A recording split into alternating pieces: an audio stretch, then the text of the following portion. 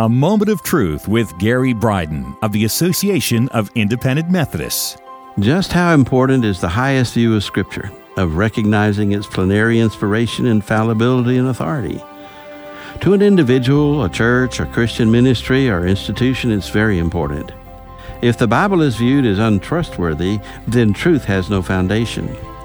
The challenges facing the church today regarding marriage and human sexuality did not begin the last 50 years, but 150 years ago when seminaries, Christian colleges, and universities, and denominational leaders and many pastors began turning away from the view of Scripture cited earlier. When this view of Scripture is surrendered, there's no objective divine basis for basic Christian truth. The Association of Independent Methodists, like-minded congregations doing together what can't be done separately. Visit aim2020.com.